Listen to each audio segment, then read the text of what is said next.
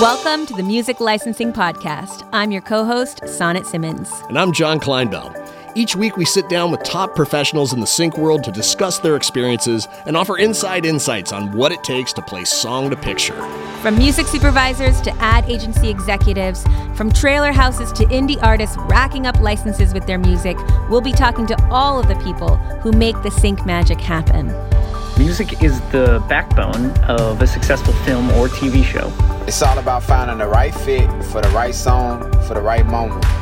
I think the key to success in music licensing is really building relationships.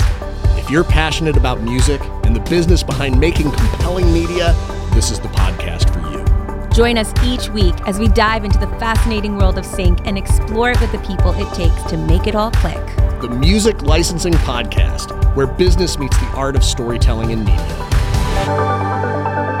If you love our podcast, please consider being a patron for $3 a month.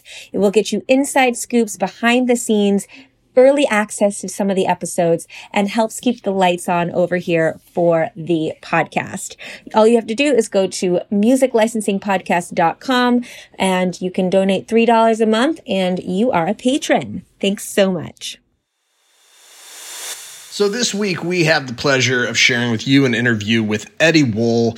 He's going to bring it to you real. He's one of the hardest working people that I know in the music industry. He really seizes opportunities, builds really great relationships in the music industry, works under a lot of pressure, and that work has just resulted in so many placements, Emmy Awards, and just a constant stream of work that he just loves to do. So for anybody out there who loves work and loves seeing results from their work, this is going to be an interview you do not want to miss.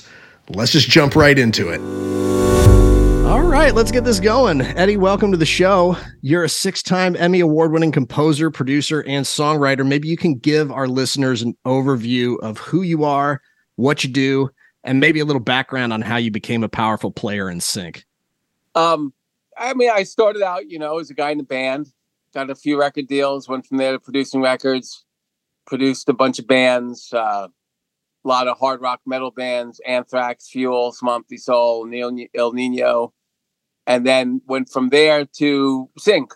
Got into sync about 15 years ago, started doing a lot of custom promos to picture and building library tracks. So been really focused more on sync for at this point, 15, 16 years, but I still produce too. Awesome. Amazing. So, go ahead. Oh yeah, I was going to ask, what's the biggest difference between composing music for TV and film versus producing rock music, for example? Well, the cool thing, the reason why I actually like sync is because you really live and die by your own talent. Whereas if you're producing a band or an artist, you still have to work within within their brand and what they do. And you can make the best record in the world for an artist. And then the artist does a showcase for a booking agency and the whole label's there. And they tell the record label executive that they're a horrible person. And all of a sudden they get dropped. And then your record gets dropped that you worked really hard on. And it's it had nothing to do with you.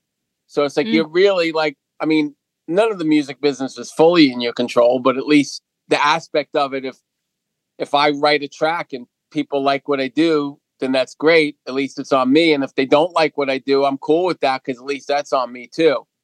Wow.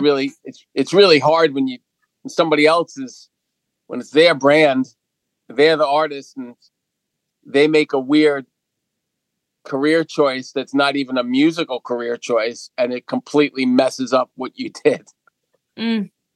That's such an I don't think a lot of people think about it quite like that. It's sync really puts you in the driver's seat. Obviously you don't have control, as you said, about the music industry you just can never control anything, but you can control how you show up and the music you're making, and that you are making the decisions and you decide where the music goes. And I think that's such a powerful delineation to make. I really, really love that. And it gives you so much more, you're going to put the time and energy in, then you can see it all the way to the end to see those successes that you see over and over again. And then when you also talked about, so you've been in sync for the last 15 years, focusing on libraries. Can you talk a little bit about like how that process works? So what does that mean for somebody who's like, oh, well, where does that fall in the world of sync? Well, I mean, when I first got into sync, I got into it because bands that I was producing, the record labels would hire me to do remixes for the bands I was producing, since I already had the tracks. Like, for me to take the vocal track and to do a remix, like, I already had the vocal track because I cut it, So I started doing these remixes for the labels, and they were getting into like really big things like Resident Evil, like the movie, and Need for Speed and video games and all this stuff, like Fast and the Furious. So I'm like, well, I'm getting paid a good amount of money to do a remix, but the artist has all the publishing. I'm like, I'm just using their vocal track. Like, I could just get another vocal track and I'm going to be the artist. So that's what really made me really open the doors to sync. And then when I first started in sync, I was like, well, I don't even know how all this works. But I was like, until I can figure out how it works, I'm going to create as much music as I can, and I'll figure out what to do with it. My day job was still producing records. I was actually producing the band Fuel when I really made one of my major transitions into producing or into composing, where I'd produce the band from like 10 o'clock in the morning to like 8 o'clock at night, and then compose music from like 9 o'clock at night until like 2 o'clock in the morning. And just keep, plugging away. And I never wanted to say to the band, oh, I'm really tired because I was up all night writing music. I'd always be like, oh yeah, everything's good, So I started amassing this large amount of music. And then little by little, very organically, I started hearing about music libraries. I met this rapper. I was mixing his stuff, and he's like, oh, I got to go work tomorrow. I'm like, what do you do? He's like, oh, I do metadata at a music library. It's like, oh, that's interesting. And I played him some of my stuff. I was like, would your boss love this? He's like, my boss would flip over this, hook me up with his boss. And I've been writing tracks for his boss for 15 years. Wow. And his boss has become one of my good friends now. And then it just turned out that another one of my friends I grew up with, he had another friend that owned this big video editing facility. And they thought like, okay, we can put our music in the things that we're editing. So my buddy's like, would you write music for us? Now that you're doing this production music stuff. So I was like, sure. So I started with his company when they didn't even have a company, writing music for him and his partner. I was their first composer, did a whole bunch of stuff through there, scored my first custom thing I ever did, didn't even realize it was going to be a custom thing, was scoring the opening for the playoffs for the NBA in maybe 2000 and I don't know what it was, 2008, which was my first, that was like one of the first like library things I ever did. And it got a huge placement. And then when you start writing for libraries and you start, I start researching, I start looking at one time, like Variety magazine had an article on like the best music libraries. So I got all the names in my head and I'm like, okay, that's the goal. Those libraries are the goal. And some of them I realized, when I looked deeper into them, that like, oh, that's like a trailer house. Okay, this and that. And started figuring out what they did, figure out the names. So at least I knew what my goal was. And then while that was happening, one of my wives had a childhood boyfriend that stopped by her house because he was in the neighborhood. This is like her 6th grade boyfriend. Oh my God. And he's like, oh, you're writing music for a film? He goes, I just made these like 5 short films. Would you score them? And I'm like, sure, I'll score them. They're all like 4 minutes each. There were these little like weird psychedelic things. And he's like, I have almost no money. I was like, I don't care. I'll do it. He's a cool guy, So I scored his 5 things. He flipped out. He's like, dude, I've been playing for everybody. They're flipping out. He goes, this guy was an editor for a living. He goes, every time I go to a production company, I'm going to tell them to fire their guy and hire you. And one day, like a couple of years later, I get a phone call from a production house. And they're like, dude, we have this big presentation at Paramount TV tomorrow, CBS. Our composer dropped the ball. He didn't give us what we need. We need this scored right now. Can you do it? literally a Judge Judy promo, a Rachel Ray promo. Actually, it was a series of Judge Judy promos. I didn't even know at that time how to import video into my DAW. Oh my gosh. Wow. So I was like, of course I could do it. I figured out how to do it. I handed in the tracks the next day, 3 promos. They loved them. And I became their custom music department for about 12 years. That's why I won all my Emmys with them.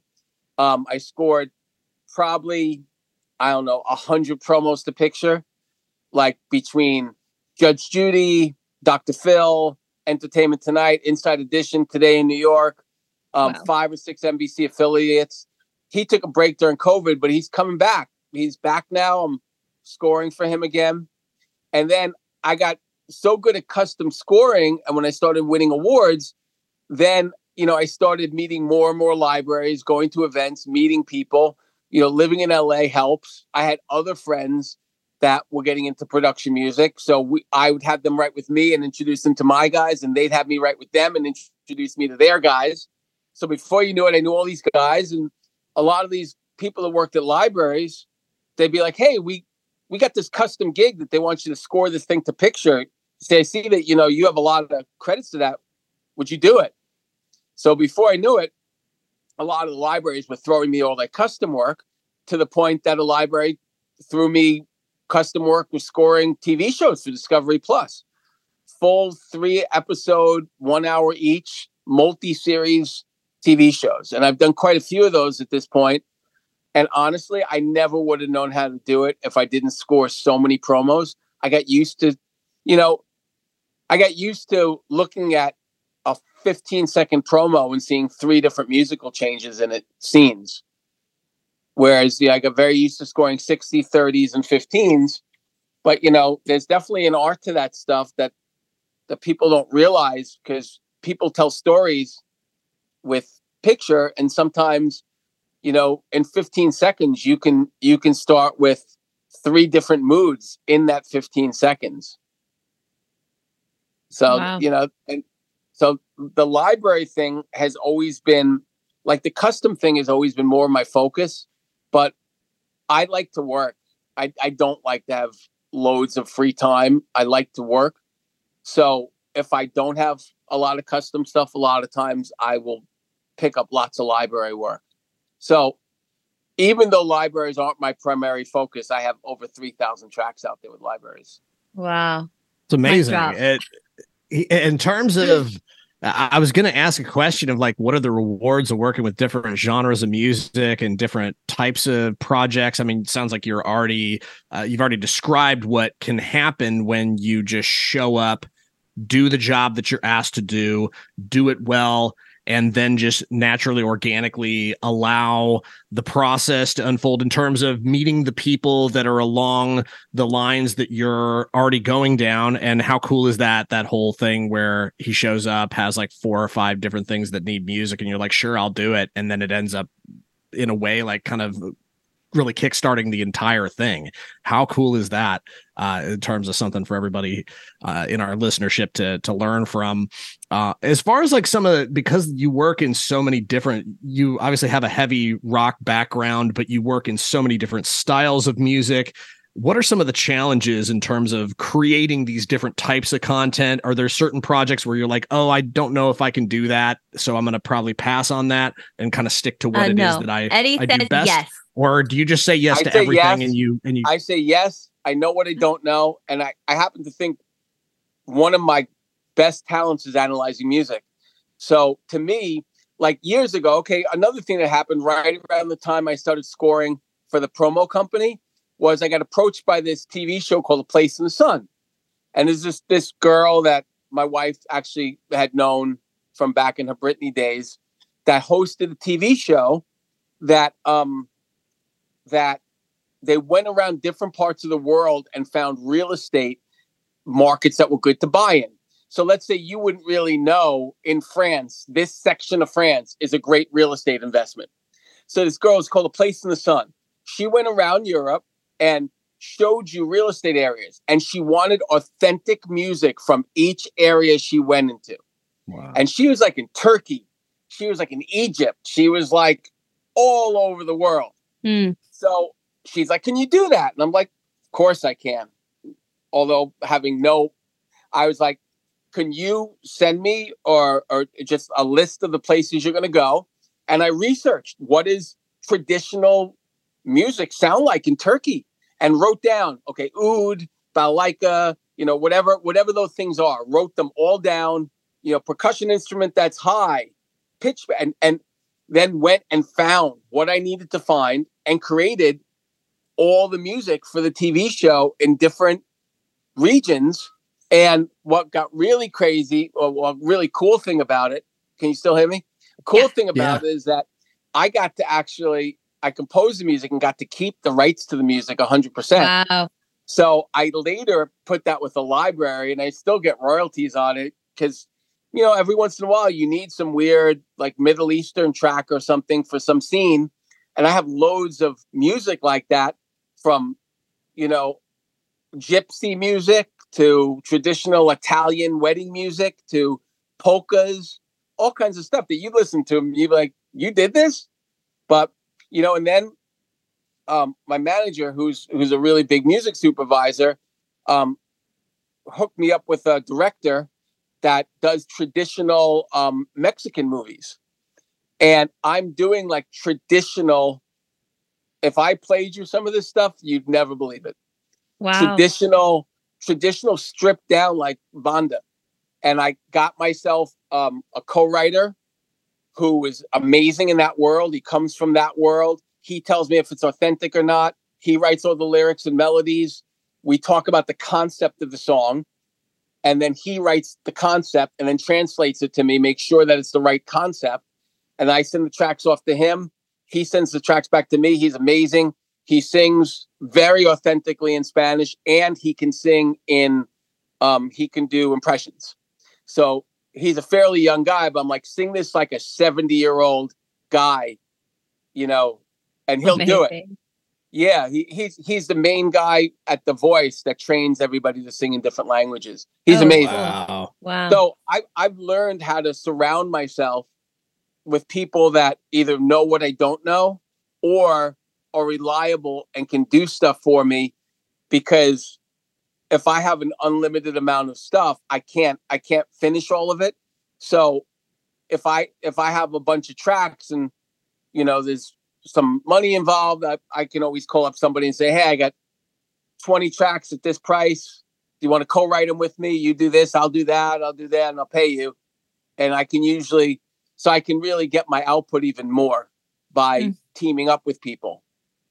That's the main reason I team up with people. It's not, sometimes it's like, oh, I love your voice. I love what you do. Let's write a song. But usually I don't have time for that kind of stuff. It's more like, hey, I need these kind of tracks. I know you're really good at it. Are you interested? Mm-hmm. Because I don't want to, what I call leave money on the table. I don't want to pass up an offer. So I make it work in a different way. But I did the guy that I was saying, the rapper kid that hooked me up with his boss. I wrote for him for like 4 or 5 years, pop tracks and investigative tracks and all kinds of music. And one day he called me up after I'd known him for 5 years, called me up out of the blue and said, hey, I got this really weird request. I don't even know if it's in your wheelhouse, but he goes, I figured I'd throw it your way. And I'm like, what's that? He's like, I need like a metal record, like just metal. He goes, do you do that? Do you know anybody who does metal? I was like, dude, that's my main thing. He's like, really? You didn't even know. Yeah. He had no idea, because I guess I was authentic enough at everything else I did that he didn't even know I did metal. He wasn't even going to ask me to do the project because he never heard me do anything guitar based. Wow.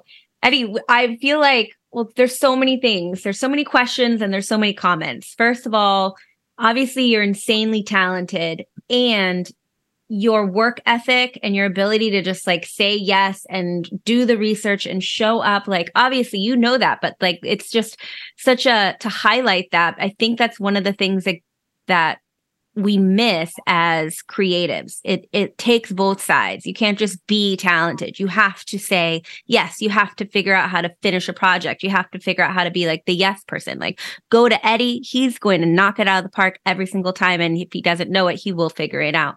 And those are the kind of like attributes that keep you like crushing it. And it's incredibly impressive and also inspiring, I think, to other people who are creatives to be like, oh, that's what it takes. Like, that's how I need to keep showing up. Like, that's what it takes.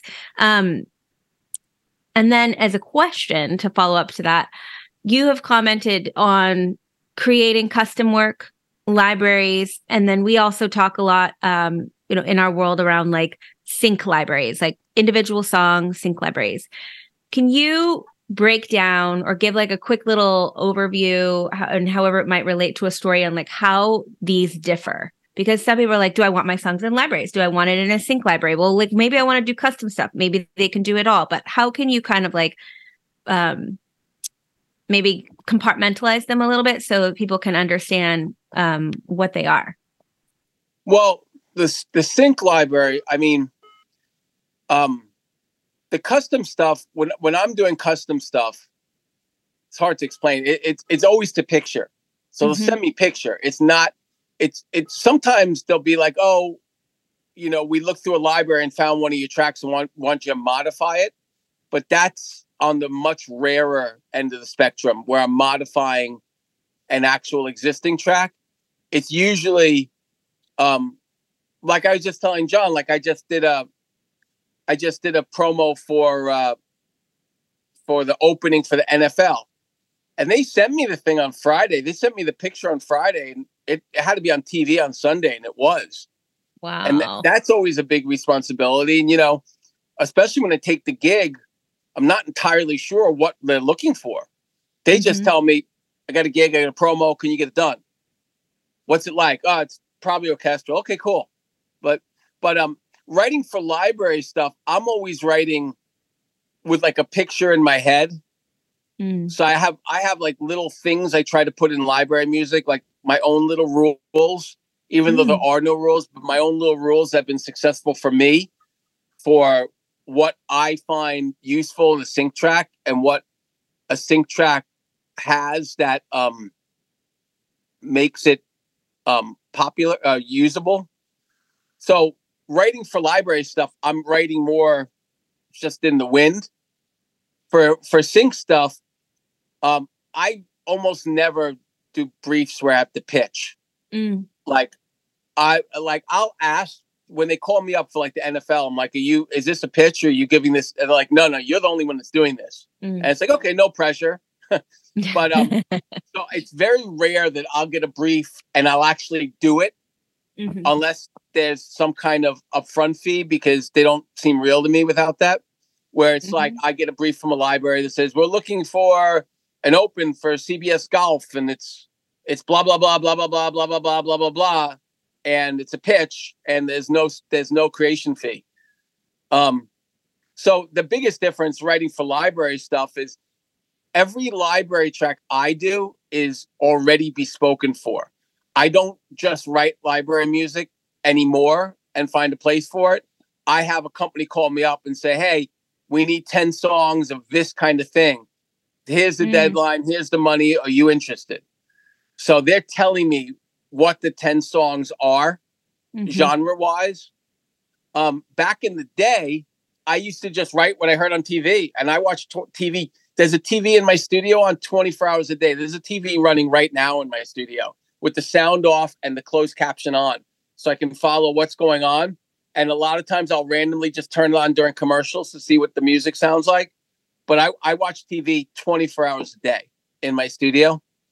I have to, because it also takes my head away from just looking at a computer. And I need to be connected to the outside world because I work a lot. But I mean, I think to answer your question, the biggest difference is when I first started writing library music, I was like, oh, when I watch football, these are the kind of tracks that are on football. So I started writing a bunch of those tracks. And then like, oh, when I watch Dateline, these are the kind of tracks that are on Dateline. So I started writing those. It's just about analyzing what you're seeing on TV and writing them. Amazing. So it went from that to specifically people asking me for tracks. And then custom music is very specific because not only do I have to write within the genre, but then I have to hit the points, hit the transitions, hit the marks, and literally score the picture, which is why they're hiring me than just an editor taking stems and trying to move them around. Yeah. This is, what you're talking about, Eddie. It's when I hear your story, it's like the opportunity follows more opportunity. Trust builds more trust between you and the people that you work with. And then you almost become like Mr. Wolf in Pulp Fiction. Like you're the guy that people turn to when those emergency situations come up. And it's a lot of pressure, it sounds like to me. I was wondering, because this is one thing I marvel at when you talk about just how much work you put in. How do you keep a good mindset and how do you keep your batteries charged when you're doing all of this kind of all the time? I wanted to take a quick break. If you guys are looking for more information on music licensing, on live events, on our private sync community, please come on over to 2indie.com. We put on live events every year. We have a private sync community. We have a free 90-minute boot camp that covers everything that you need to know about music licensing. It really gives you that jump start that you might be looking for. If you're looking for more resources, more education, more events to get involved in, please come on over to 2indie.com. Okay, and now back to the episode. I don't know. I mean, honestly, sometimes I'll take a gig and be like, oh my God, did I just take that gig? How am I going to get this done? I don't know what I'm doing. And then once I get past that, I'm like, this is what I do. I mean, it's what I do. It's how it's not an option. It's what I do. Freaking love that. Figure it out.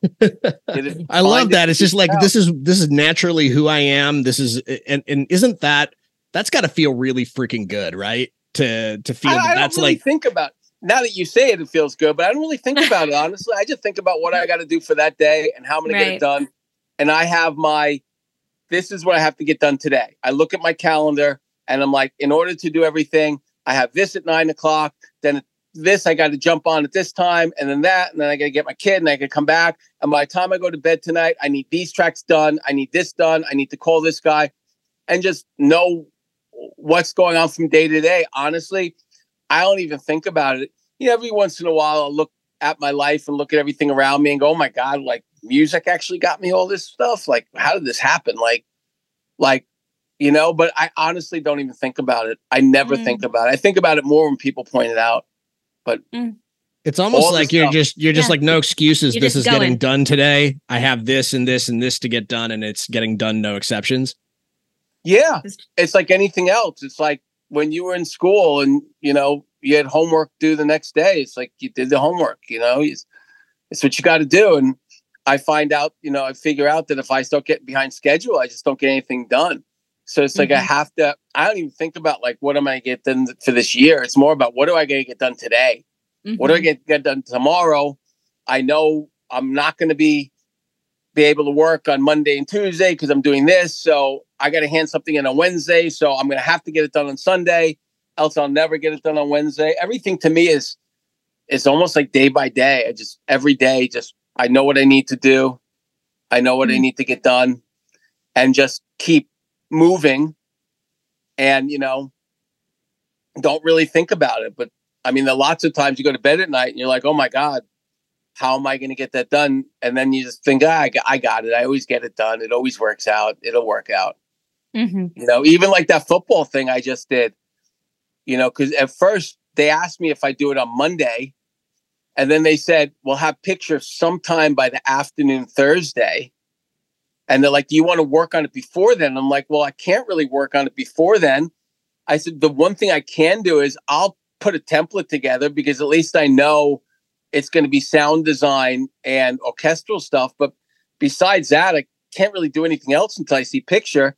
And then they get the picture done. It's like 5:00 on Friday. Wow. And I'm like, is this still happening? Like, did they are you just going to go with some kind of needle drop, like some kind of library track because you're out of time? They're like, no. And I'm like, okay. So I did it Friday night, handed it in Saturday morning, got revisions Saturday afternoon, and it aired Sunday. But, I always think in the back of my mind, like, can I really do this? Like, oh my God, am I going to let everybody down? Like, But then you just start doing it. It's like anything else, like getting in the pool. You know, you look in the pool and you're like, it looks cold. Am I really going to get in the pool? And then you're in the pool and you're like, this is great. Yeah, these are like, it applies to life lessons here. It's true. It's like when you stop and you look, you're like, oh, what am I doing? And then you just like do it one step at a time, just get it done, and it gets done. Yeah. I mean, usually a big help for me is the door that I work in, Digital Performer, has like a note section. So a lot of times when I start framing out a thing, I'll write down a whole bunch of notes faster than I can compose. I can write down, put a hit on 22, use a dragon hit on 22, LA scoring strings in this part. This is double this, do that, put a hit here, rise this, and I'll make a whole list. I'll get it all out of my head, and then I'll compose, and I'll just look down the list and say, oh, it says rise on 22. And I just read off my list all the things I wrote in my head around a very basic, because sometimes I'll write an orchestral stuff, like literally plinking it out on a piano and get the framework of it and then translate that into what I have to do. And, you know, a lot of times, like the first thing you got to figure out is what tempo works for this piece. Like I want to hit all these things and this picture is like almost locked. So they're not changing. And I want to be on the grid. So sometimes I have to go through tempos. Sometimes the editor will tell me, oh, I cut to a temp track and I'll do the temp track and it's like 110 BPM. I'm like, great. At least I know that he cut to something at 110 BPM. Maybe we're doing a piece of music that has nothing to do with the temp track, but at least it's 110 BPM. So I'll know that this is what he cut to. But a lot of times these people are cutting to nothing, especially if it's quick. They're just cutting. So I have to start putting click tracks in the visual and saying, does this work? Sure, I could do tempo mapping at some point, but sometimes revisions hit you really fast on custom music. And if you do too much like weird tempo mapping, it makes it really hard to make them into a 60, into a 30 and a 15 and a 10 and a 5 and all kinds of stuff. If the tempos are all different, especially with my workflow, the way I make cut downs for custom music, I do it all in the same session, all next to each other in the same session. They're not in separate sessions. So if somebody goes back and listens to the 10 and goes, hey, I'm missing that hit that you had in the 60. Can you put that hit in there? I just go grab it from the beginning of the session, put it in the end of the session. Oh yeah, it's in there now. I don't have to like open the thing in and then port the sound and figure out where it goes. All my variations are all in the session. Wow. And sometimes, especially when I don't agree with the revisions, which happens, I'll do my revisions. I'll take the whole track, copy it, and put it next to it and mute that. So I'm doing my revisions on a completely separate piece of music in the same session. So if they're like, it was better before, couldn't you just add one little thing? I can just go back to the other one, unmute it, and just add the one little thing. And I'm like, oh my God, like I did all these rides and now it's in a different session. So there's like definitely workflows I figured out between that and between scoring 1 hour TV shows for Discovery Plus, where they're constantly taking out scenes from the middle of the show and putting in a different scene. Like when I first got asked to score these TV shows, I'm like, well, if I'm scoring 60 minutes and there's a scene in the middle of it that goes from 21 minutes to 23 minutes, and they take that scene out and they put in a different scene and that goes from 21 minutes to 24 minutes and move every other scene next to it, how do you do that? And I figured it out. I stayed up at night. I stayed up late nights figuring that out because these were big budget things and people trusted me. And I had no idea how to do those kind of things. And I literally laid in bed at night figuring out how to do those things. And now I figured it out. And now it's like clockwork. Wow. I love your stories. It's just like you really take us on the ride. And the last thing you said here, and we, I commented on it, but it helps really illustrate, like, I think musicians or creatives, or we look out into the world and you think everybody else has it figured out. I'm alone on my island. I don't know how to do that.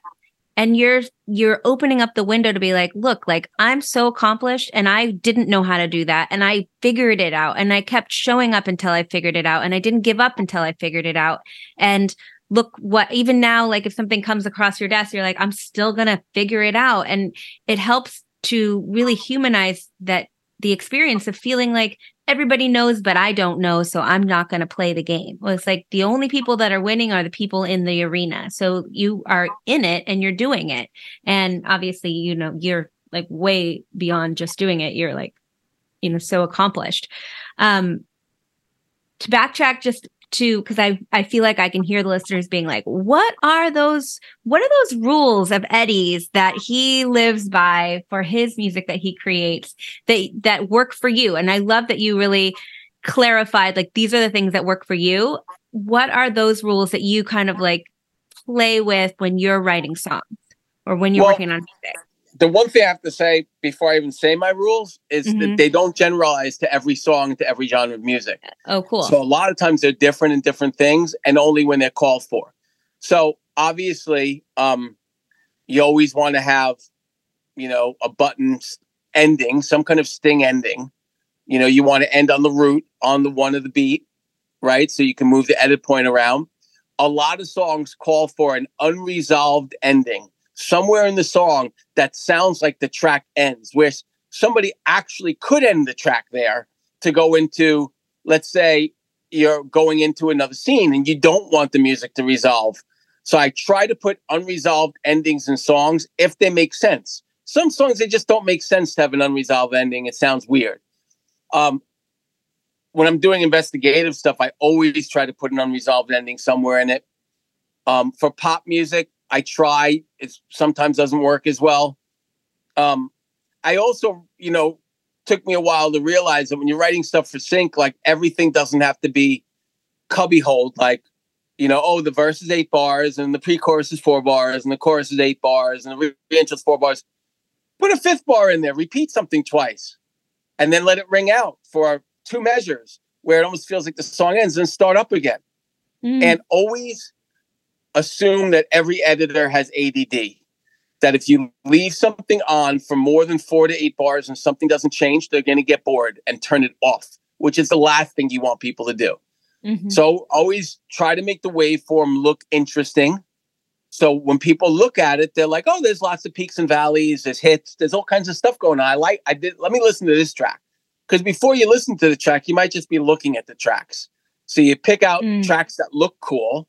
They look like they've got a lot of moments in it, right? Because if you're an editor, it's great if you can take one track and use it for a whole promo, right? You don't want to have to use 3 different tracks. It's 3 times the amount of work. So I like to have the unresolved endings, then a definite resolved ending. I like to have different dynamics in the song. I like to have somewhere in the song that's going to be a sting ending, even if I introduce instruments that don't make sense for the whole rest of the track. Like all of a sudden the last chorus strings come in and end in a big da-da-da-da, but the whole track is like a synthy pop thing. I also like to make sure that there's always something playing in the mid-range section. So try not to leave lead instruments on their own. So when I deliver a narrative track or whatever you want to call it, there's not big blank spaces in a verse where all that's playing in the verse is a lead instrument, because then when you take out the lead instruments to make a narrative, what do you got left? Like there's so many composers that write for me that'll start out the track with like a high bleepy thing for 4 bars and then come in with the drum beat and the bass. And I'm like, well, when I take out the high bleepy thing, is my song going to start 10 seconds into the track? So I was like, can you just put like a mid-rangey pad, just put it in low underneath your high bleepy thing, so there's something going on there, because I want to make sure that there's something in the narrative version, and then make sure that your narrative versions really are interesting, because a lot of people are going to use them. And if they're just this like dull, boring, cut and pasted 8-bar thing over and over again, nobody's going to use that. So it's like, try to do that. So like I said, a lot of my rules are different in different genres and in different things I'm doing, and the length of my cue. Some libraries ask me to make a bunch of 1-minute tracks or 1.5-minute tracks. sometimes it's very hard to throw an unresolved ending in a 1-minute track. Just because the unresolved ending, I'll let it ring out for like 10 seconds in the middle of the track. Mm-hmm. So you lose a lot of real estate in there, you know? So that's some of my things. But like I said, it's all, you know, according to how it works in the track. But just remember when you're making library music that like somebody wants to use it someplace. It's not just like this track that you're making and throwing out in the wind. Like is somebody really going to use it? Yeah. Right. You know, that's the whole point. Right. It's not just get it done to get it done. It's like do it and do it well and really, you know, stand out so that it can be used over and over and over again. Like that's and I honestly, my whole career, I've never approached any one of my gigs like, oh, this is good enough. Like whether people like my stuff or they don't like it or whatever, I put everything into it. I make every track as good as I can possibly make it. It really shows in what you've accomplished in terms of everything in sync. Just hearing you articulate all the things that you're putting under the hood, under the, you know, there's an appearance of what your tracks look like in a library, but you've really talked about so many of the things that actually make the tracks functional in sync, being able to lock them to picture, making them an easy choice for the editor. And it's just, you know, it's remarkable stuff. This is stuff that all the composers listening in should definitely be taking. It's always a work in progress. If you listen to tracks I did 5 or 6 years ago, they might not have an unresolved ending because that's something that, you know, evolved. Like my whole cue library journey has evolved in the last 15 or 16 years.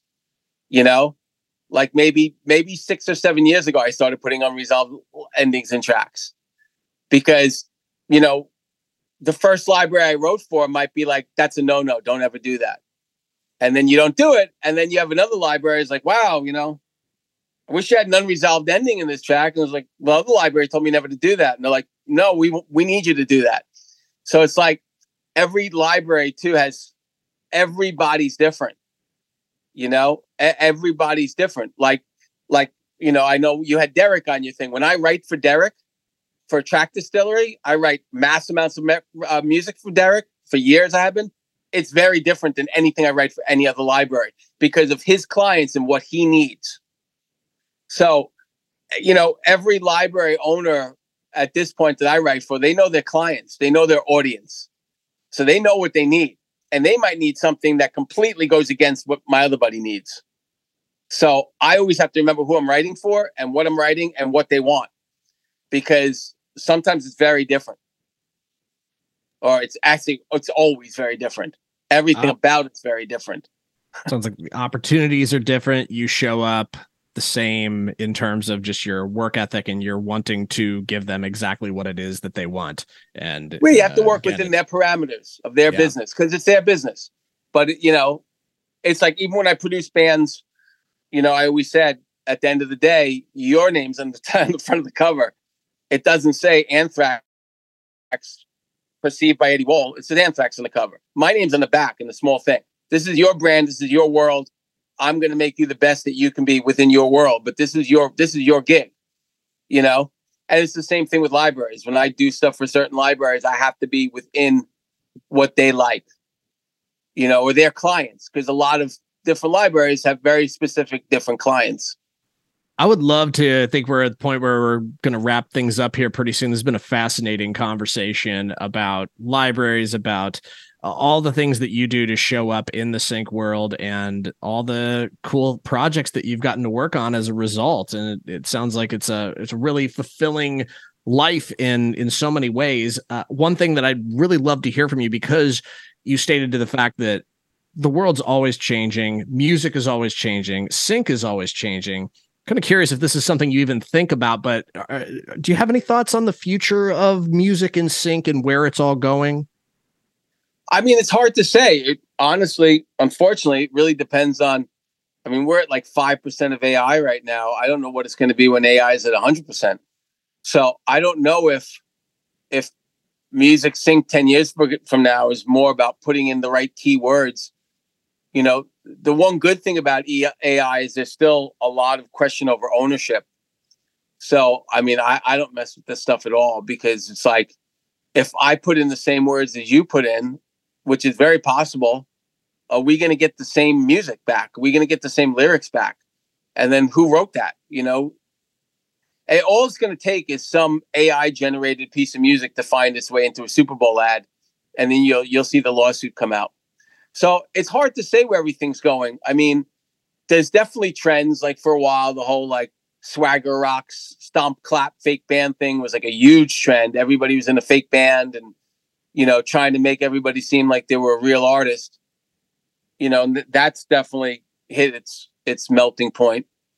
So it's like, you know, it's really hard to say, because it's like anything else. Then people say, oh, the whole swagger rock thing's over. And then you watch a car commercial and it's swagger rock. So it's like, you know, right.